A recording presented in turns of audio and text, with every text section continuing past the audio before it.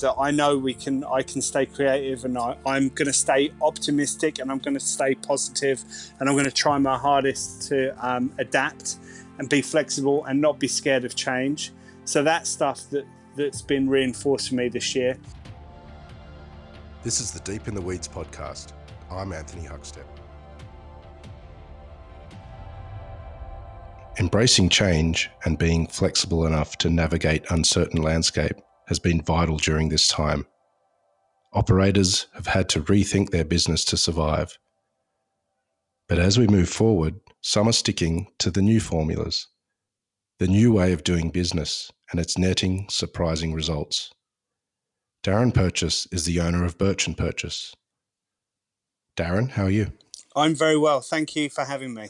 Mate, it's great to hear your voice. It's been a pretty crazy year, hasn't it? Melbourne's just opened up the last couple of weeks. How's it feel there at the moment? Do you know what? Melbourne feels amazing at the moment. Thankfully, the weather's awesome, but there's an air around town of, positivity and I don't know. I guess getting through the dark times that that people have had. There is like an air of positivity. Obviously, not everyone's through it, and it has not been easy. But it's a little bit easier now for certain people, and I think with customers and operators, you can feel a sense of optimism.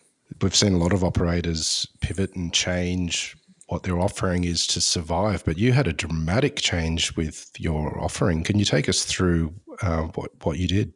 I guess, I've always had a unique business. I never wanted to follow the traditional route of opening a restaurant. I love my craft and I love my industry, but I wanted to do things kind of my way.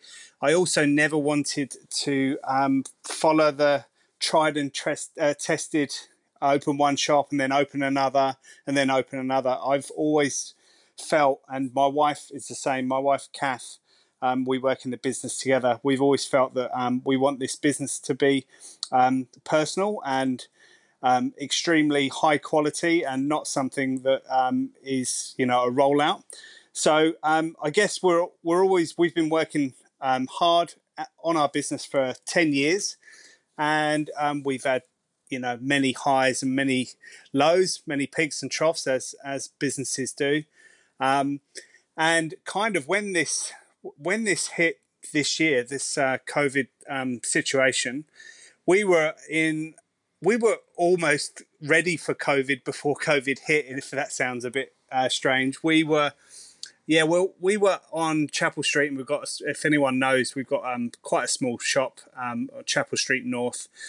Some construction started right next door to us 4 years ago, and they said, this is going to impact. And it was the shop next door was a small mattress or bed shop, and it got approved for 19-story high apartment block, and it was literally attached to our shop. So for the last 4 years, we've had to really sort of rein in our business and try and protect what we had and try and weather the storm. So when COVID hit, we were kind of ready for it because the impact of the construction next door was so severe on our business. We'd gone from 23 employees in that business down to 7.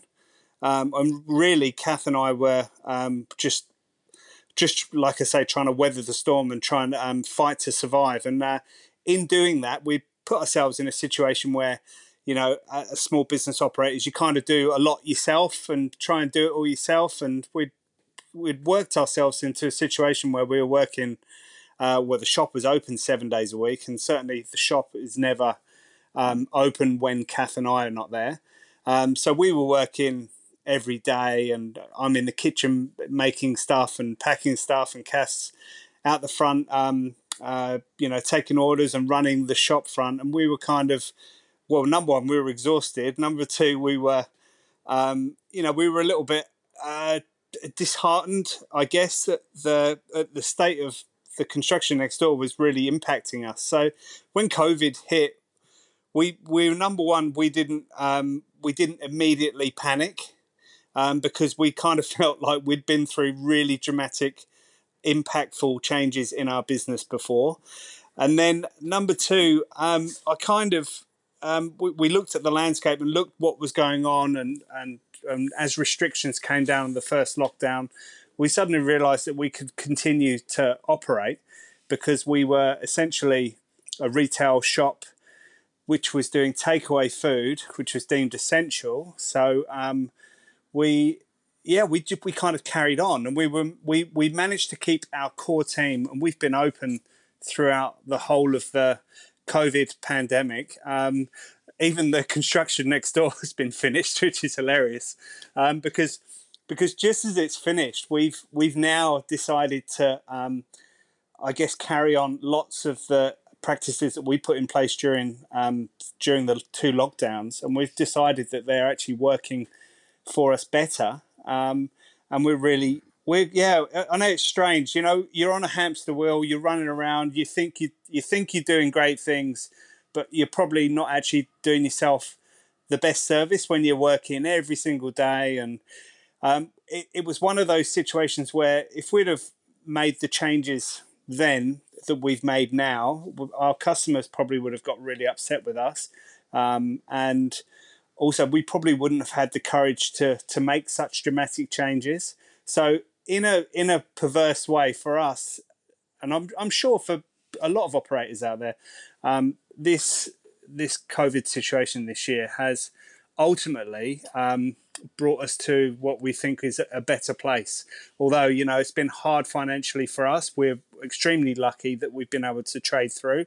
You know, we're not making millions of dollars or anything, but we've managed to keep our core team, and we've all stayed employed, and we've all learnt new things with restrictions, and we've all learnt new skills with changing some of our product range to suit, you know, what was appropriate at the time. People were wanting less sort of fancy cakes and more, you know, homely stuff. So we were making crumbles and focaccias, and you know, just yeah, it was. But it was sort of awesome in a way. We've got a really awesome, loyal band of customers and followers who supported us throughout and used our drive-through round the back to sort of place orders and then pick up.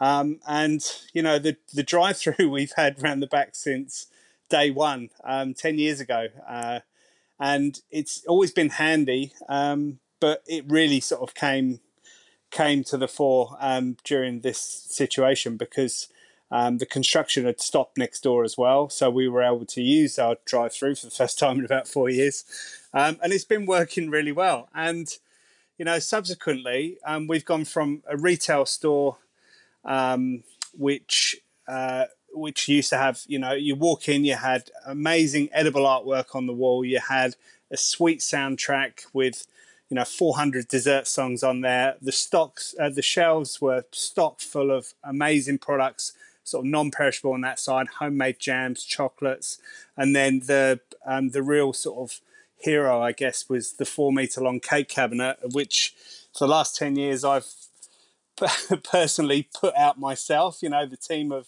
finished things in the morning. We've like really gone nuts and made what we thought was the best sort of you know, one of the best pastry showcases in Melbourne. We were really proud of the fact that everything was super fresh, and we would produce this amazing cake cabinet, which would take us hours, and you know, a lot of the time we would sell very well. We, you know, we, like I say, we've got some awesome customers, but just in the last 4 years, anything can happen. If the construction impacted us such that you know, a truck might stop in front of our shop all day, we could literally throw away that cake cabinet. You know, everything's gone in the bin. So you know, the first sort of 5 years of Birch and Purchase, we were a little bit sort of, I don't know, I guess in vogue, you know, a bit trendy, and we were really popular. You know, and then the last 5 years, you go through different cycles where, you know, you have your core customers and people know what you do, and but there are other sort of new exciting things happening around town or in Australia. So, you know, people gravitate towards them. So we were in this situation where you know, we could be throwing a whole cake cabinet away every single day, and you know, spending hours setting it up. So when COVID hit and we were forced through social distancing to, you know, not have too many people in the shop, we decided to stop the cake cabinet for a while and then put everything online. We already had an online store, so it was just a matter of, you know, adding a few more products and putting everything online, and then using click and collect or the drive-through around the back. And do you know what? It's working better for us, and we're really, we're really excited for the future. We're sad for some of our customers because we're still trying to get the message across that we're going completely online, and all of the changes that we made in the last sort of, you know, few months, we're going to probably continue those because they work better for us, and we believe they're going to work better for our customers as well. And certainly, there's a lot of people that don't want to browse shops too long these days. You know, they have to wear face masks, and it's, you know, uncomfortable when you're, you know, with other people sometimes, especially food businesses. And from our point of view, we can actually replicate that beautiful cake shop virtually. We can do it online. So, you know, we've always invested heavily in food photography. We've got a regular guy called Ari who's been with us for about 6 years, and we always get awesome pictures of our food. So that's all online now. All of the beautiful stuff is online, but my team and I guess I'm not going to say waste, but I don't spend hours setting up a cake cabinet in the morning in the hope that you're going to sell it. It's basically there online, so there's no waste. I can even have a bigger menu, and I've always had lots and lots of products. So I've got even more now because the orders come in, and we get the orders together and all work out as a team how we're going to attack it next day, and then we make everything to order based on the components that we have ready to go. You know, we glaze in the morning, we spray chocolate in the morning, finished cakes, and we make tarts, and we do all those things. But basically, we're just making the orders that have come in. It's like it's like eureka moment, you know. Whereas before, I would make, you know, I'm guessing. I'll go, oh well, you know, it's quite warm today. It doesn't look like there's any construction on the street. We know there's a public holiday. You know, you're kind of guessing. I'll make 40 lemon tart. I'll do 30 of them. I'll do 20 of them, and it really was a guessing game. And we did get quite good at not overproducing. We never wanted to run out. We didn't want to be that shop that you go to at midday and they look down their nose at you like, "Are you crazy? You're coming here at 12 o'clock." Well, of course, we're sold out. We always had quite a lot of trade for people coming to see us after work because we stayed open till 6:30. So they would pick up stuff. We wanted them to pick up stuff on their way home from work. But now there's no guessing involved. So they can still choose the time they want to pick up. They can choose from a larger menu. I can be more creative because I haven't spent, you know, the first 4 hours of my day setting up that cake cabinet. So there's more time for me and for my wife to work on the business as well as in the business. And yeah, there's no waste at all. So we're literally making to order. So that was a change that we would probably love to have made, but probably wouldn't have had the courage to do because it's a really dramatic change from, you know, where we first started. And before COVID, it was, you know, it's expected that you can just sort of walk into a shop and choose whatever you want, have whatever you want, stay for as long as you want, and then, you know, and then go. But now our customers, because of what's happened, they all completely understand where we're coming from. They, you know, when they come in and they say, "Oh, you know, are you going to go back to normal?"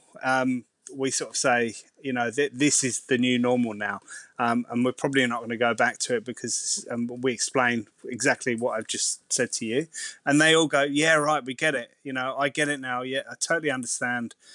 You know, they're all recounting stories of, you know, booking restaurants up the road and getting a window that they have to sit down, you know, 2 hour window, and they have to put deposits down. And I think all of these things are really great things, and they're things that people will, you know, would have been really against at the start of the year, but now that everyone completely understands.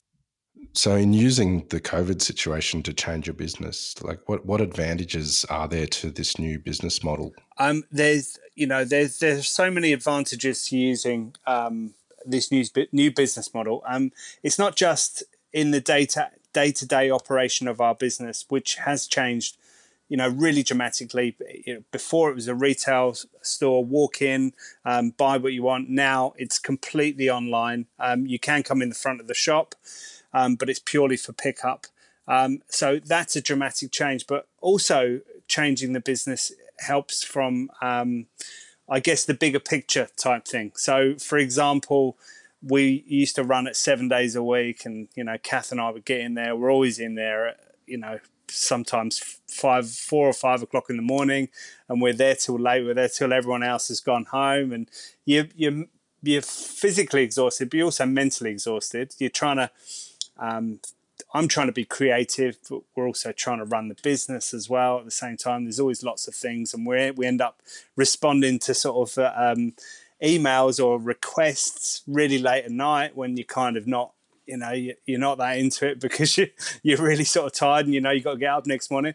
But this COVID all of a sudden forced us to we had to consolidate our team. So we said, right, we're going to run 5 days now, so we can just have our team on. We're not going to work a 7-day roster. We can have our team on 5 days, and then we can keep that core crew employed throughout the whole of it. So we'll close sort of Sunday, Monday. So all of a sudden, Kath and I we had 2 days where we didn't have to get in really early and set it all up, and then all of a sudden I'm responding to emails, you know, Kath's getting a bit further ahead on her admin.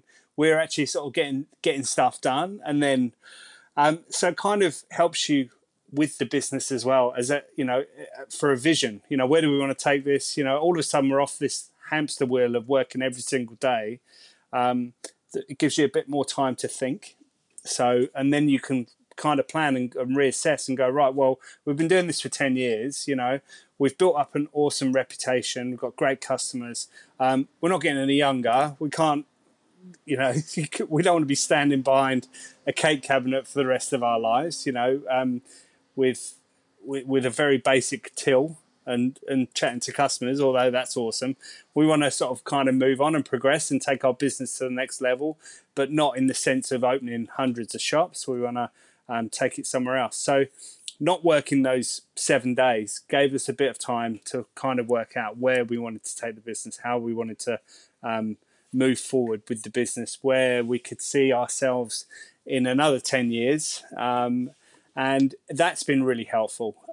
Also, you know, I started filming content like a lot of chefs did, doing some sort of home stuff because, you know, everyone was doing it. So let's film some content at home and let's get some stuff out there. And I was able to do that because we weren't physically in our business on that sort of Sunday, Monday. And then from that, all sorts of other opportunities came about, and I learned lots of things about, I guess, editing videos, editing audio files. I'm quite technically, you know, competent, but I'm no Steve Jobs, but I can work out how to do it. But you know, I could all of a sudden produce my own sort of cooking segment, and that led to other external work from people wanting content from chefs. So I was able to produce that, and I was able to supply that, and that was another revenue stream coming into the business that during COVID, which was very helpful, but also a revenue stream that I wouldn't have had it all not happened, because number one, I wouldn't have been in the situation to answer those emails requesting that information because I was so busy, but I also probably wouldn't have been competent enough to know how to produce and submit all of that content. And subsequently, I've done lots of sort of freelance video content work for brands, or you know, for my own brand as well, and that's led to other exciting, I don't know, I guess sort of, avenues. And, there's lots of things that are going to happen in 2021 that are a result of, that sort of home content production that Kath and I were doing. You're renowned as one of the best pastry chefs in the country. Where did it all start for you? Oh, where did it all start? Do you know, it's a long time ago now. It's very flattering that, I don't consider myself one of the best. I know there's a whole heap of really talented people out in Melbourne and Australia, and I'm constantly like amazed by the creativity and some of the things that I see in this country. It really it's awesome, and I feel really blessed to live in live in Australia, but live in Melbourne. Melbourne's a really sort of creative place. So to be spoken of in that way is very humbling for me, because I guess I came from, obviously I came from the UK.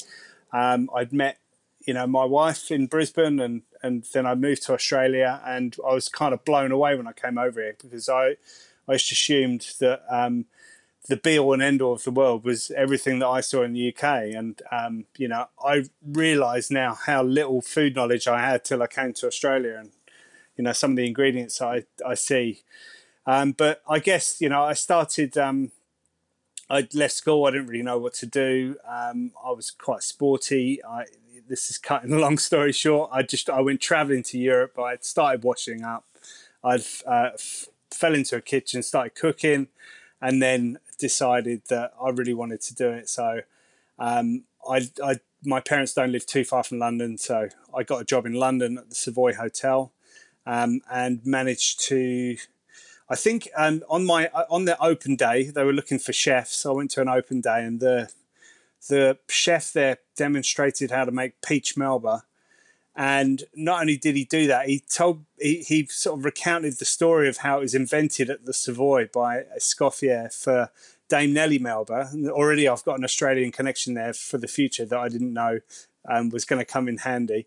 But I was just blown away by the history of it, and the story behind it, and I just kind of fell in love with the whole thing. And I just thought, get me in there now, get me in the pastry. I want to do all that stuff. And I'm a hard worker, so I was always there, and I would work my days off, and I'd do everything. I didn't really have a hell of a lot going on. Other than that, there was sort of football at the weekend, but I would just work. I work. I worked in the bakery department. I worked in all different sections of the pastry department, and there was a lot of different sections in the pastry department. Then we're talking, there was over 120, probably about 135 chefs at the Savoy when I was working there. Yeah, it was huge, but it was awesome. It was obviously quite, I wouldn't say brutal kitchen. It was hard work, and there was a lot of yelling and stuff like that. But I just thought it was normal, and I'm quite strong personality, and I can handle myself in situations. So I coped pretty well, and I loved it. I loved the buzz.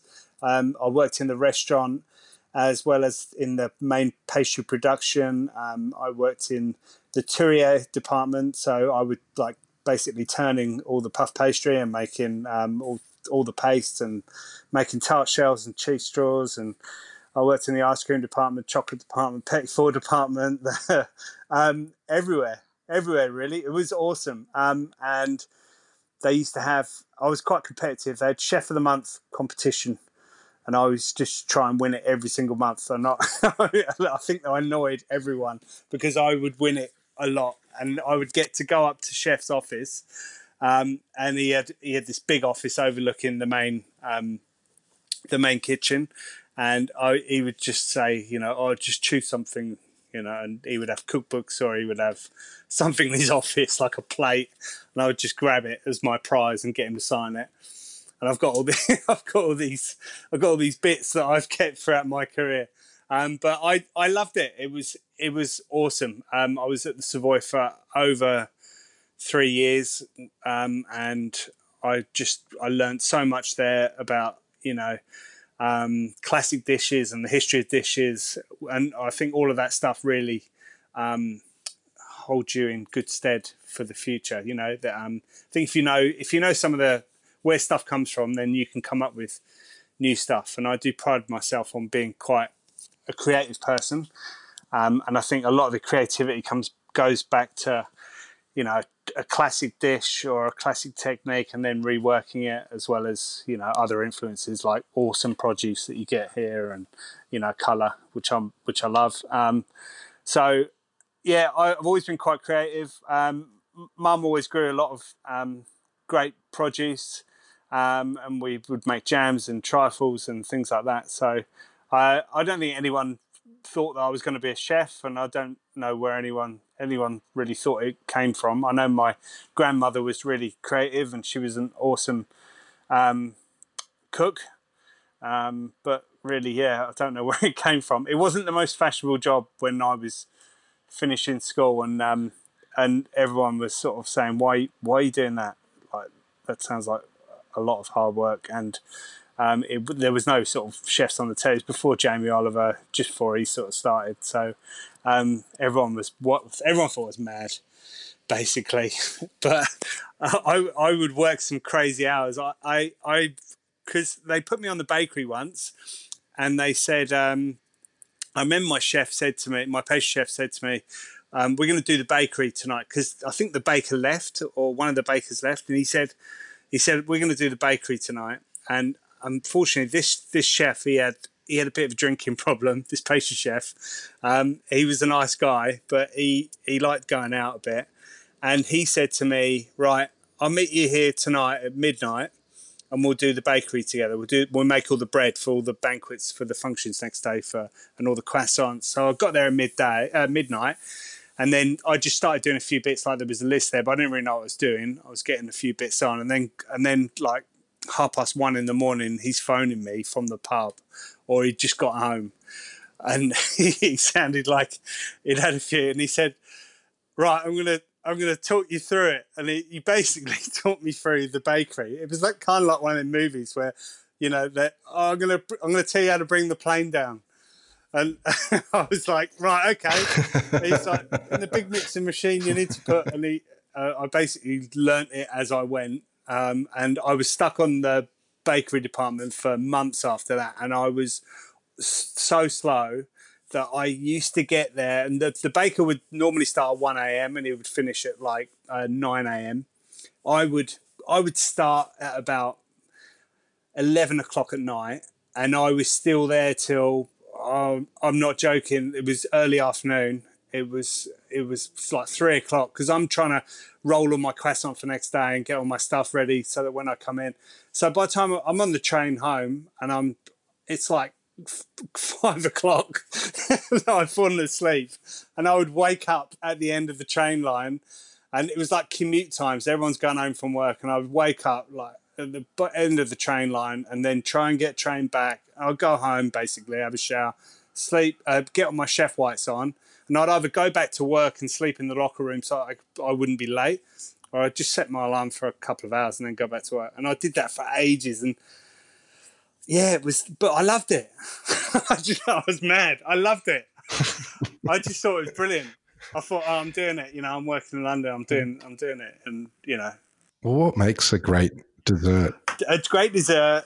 Oh, I don't know. It's really difficult with a great dessert, because you know, the classics are there for a reason. And if I had to go back and choose one of my favourite desserts of all time, you know, it would be a perfect lemon tart, maybe, or something simple. But I guess if you're constructing a dessert and you want it to be a bit of a standout, as long as it's in keeping with the previous dishes on the menu. So you need to make sure you're constructing this dish not on its own, not independently of the rest of the menu or the concept. Sorry, I'll wait. So you're not constructing this dish independent of the rest of the menu. You need to kind of make sure. I always try and make sure there's a technique in there. I was trying to make sure there's contrast. So a contrast in temperature, or a contrast in color, contrast in ingredients, contrast in the way you make things.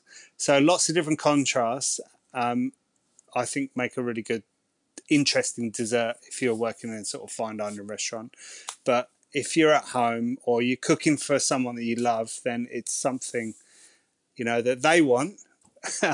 Because if you listen to your customers or listen to who you're cooking for, then generally you're going to be more successful and have a better outcome. I spent a lot of years here creating some crazy desserts just because I could and because I was, known for crazy, I guess, ingredient pairings. And you know, I would be out there in terms of those things, and I'd be trying to prove that I could do all these things. But I think when I became more successful and my customers kept coming back regularly and I would sell more stuff is when I started to listen to them. And sometimes, white chocolate and raspberry is a classic combination for a reason. Lemon desserts are awesome. So I started toning down the experimental desserts. And once I'd hit on a dessert that was popular, I would keep it on.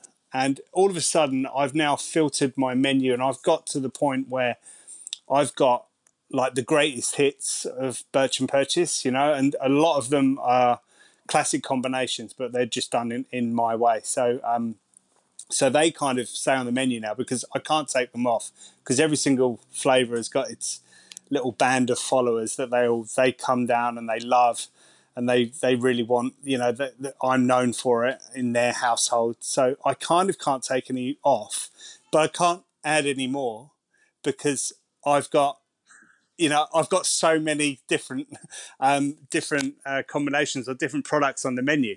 So that's how that's how that I've worked out what to make. So at the start, when you're young, you're trying all these new stuff, and you think that trying to be really clever is the key to a successful dessert or a great dish. But I think as you get older, you kind of strip it back, and then you realise that a great dish can just be an awesome bowl of raspberries, the best raspberries you could possibly find, and that where they come from. They taste amazing. They're picked this morning, and just a beautiful cream that's flavored with a little bit of vanilla, and it's all sort of from your local area, and it's all really great. So that's a great dish, as well as something that can take a pastry team of 5 to produce over a course of a day. So I'm kind of working out, simple is best, and I think just let the ingredients speak for themselves, and cook what your customers want, or cook what your partner wants or your family wants, and then you'll be more successful. Is there something you've created during this time that sells really well that you're really proud of? I'm just trying to think. I don't know, to be honest. Like at the start, we were. I was trying anything. I thought, well, people aren't going to want. I've had to change my whole range basically this year, because as soon as lockdown started, people don't want large cakes because there was only a few of them in the household, and I would only ever do sort of large cakes. So I was doing individual desserts. So I was adapting my menu on the hoof basically all year, and I would make some of my cakes sort of smaller. I've now come up with a new range, which is they're kind of like dessert pots. So they're my cakes that come in 18 centimeter size, and they come larger. They also come individual. They now come in a kind of 2-pot sharing size, and this has come about because the lockdown meant that we didn't have a lot of people coming through, so we jumped on another platform. So we were introduced to the Providore delivery platform by a friend of ours, Shane Delia, chef, and he's come up with this awesome concept, which really has helped a tremendous amount of restaurants in Melbourne sustain themselves throughout COVID. And he asked us to jump on board. He wanted, a dessert partner to complement his suite of awesome chefs and restaurants.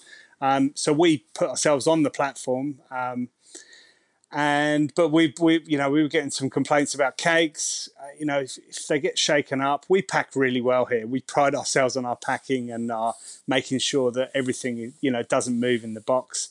But there were some mishaps. Delivery drivers kind of shaking stuff up. So I've had to come up with this entire range of almost travel-proof desserts, which are kind of in my style. So I've come up with these pots, and they've got lids. They're in biodegradable pots, and basically all of my flavors are replicated, and all the layers are in there still, but they're all designed to fit in these pots that if you shake them around a little bit, there's absolutely no drama. So I guess I'm really proud that we were able to be flexible enough to adapt our range throughout this period, and keep ourselves going, because you just always got to be flexible enough to change. The ones that say, oh, this is my food, this is how I do it, I'm not changing it, they're the ones that are going to struggle in the future. I think you've always got to be open to being flexible and changing, and you can't just sort of say, no, that's the way I'll do it, because the world changes, as we've seen. The world's changed tremendously in the last 12 months, and you've got to kind of open your mind to be, don't be stubborn. So I try not to be stubborn. I try, and if someone wants something, then I will.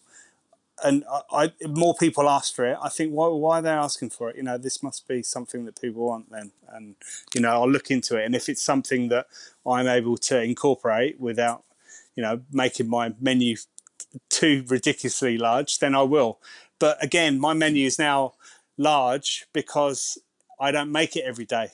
I have the names of the dishes, and you choose what you want, and then we kind of make it to order using our the system that we have here, with components ready to go in, either in the freezer or in the fridge. We can construct dishes on the day. So it all comes down to being flexible, and we're able to produce this massive menu, really, at the drop of a hat, with a very small team, because we're open to sort of new ideas, I think. So we're Kath and I and my team here, we pride ourselves on being flexible and creative, and not all sort of into ourselves that, no, this is what I do, so I'm not changing. The customer can go away if they don't like what I make. I'm quite happy to listen to whatever, and if 1,000 people are queuing around the corner for something and they're not queuing for me, then what's that lot doing over there that I'm not? So I'm not too proud to look to other areas, and I'm always trying to improve, and I'm always trying to make sure I'm making stuff that is going to keep customers coming back and keep our business going, keep our team employed, and also me feel creatively. That's kind of me, really. You've made incredible changes to the business model, with amazing benefits for that. But how have you been personally this year? Has this experience changed you? I think, yeah, it has changed me, in that I'm quite, I don't know, I'm trying to think the right words. I'm really proud of the fact that we've been able to keep our team together, and I've learned some things about my character in terms of resilience and optimism, trying to stay positive. Again, before this COVID hit, we were in such a tricky situation that I guess a lot of the trauma and a lot of the pain and the hard stuff that I know other food operators have been going through this year, I think I kind of feel like I went through that the year before, or the year before that, when the construction thing next door, which was really impactful, was really hard to take. That when the COVID hit, it was kind of like, well, I'm ready for it. So I think the changes in me personally this year are more that I know I can stay creative, and I'm going to stay optimistic, and I'm going to stay positive, and I'm going to try my hardest to adapt and be flexible and not be scared of change. So that's stuff that's been reinforced for me this year. But I guess in terms of, I know mental health is a massive thing these days in employment. It was never spoken about when I first started. Sorry, just wait for that. Mental health is a massive thing in workplace these days. It was never really discussed when I first started. But I guess that's really important for everyone to work on. And we try and, if I keep a positive environment and a creative environment and here, then hopefully myself, my wife, and my team here will, not have any worries really. I'm sure they've all got their own personal worries in their own life, but we try and keep work positive and upbeat. I think I've had depressive issues in the last couple of years, more from that construction and my a feeling that it was like helpless. There was nothing I could do about it. I couldn't complain to the council. They were overbearing, they were aggressive, and they were destroying my business. And that was hard to get through. And I kind of feel that this year, I feel stronger as a person now. And I felt stronger, and I'm trying to convey that to everyone else, and trying to, sort of say, I bring discussions in the workplace, about new stuff we're going to have that's going to happen in the business, changes we're making. We always have kind of a group discussion that says, let's do this, let's do that. And I just try and bring a positive environment, and then hopefully I can lead and help everyone. And then, we can all get through this, and then hopefully 2021 is going to be awesome for everyone. I know for us, we've got some plans. We want to potentially move out of this now redundant retail space, where we're paying retail rent, but we don't let any customers in. So we potentially move to premises more suited to where we want our business to go, and that's come about through making the changes this year from COVID. Well, Darren, you're a bloody legend, mate, and it's inspiring to hear the changes that you've made and such positivity. We've loved having you on Deep in the Weeds. Please keep in touch, and we'll talk again soon. Will do. I appreciate it. I'm sending lots of light and love out to everyone out there. This is the Deep in the Weeds podcast. I'm Anthony Huckstep. Stay tuned as we share the stories of Australia's hospo community, suppliers and producers in search of hope during this pandemic. Special thanks to executive producer Rob Locke for making this all happen. Follow us on Instagram at Deep in the Weeds Podcast, or email us at podcast@deepintheweeds.com.au. Stay safe and be well.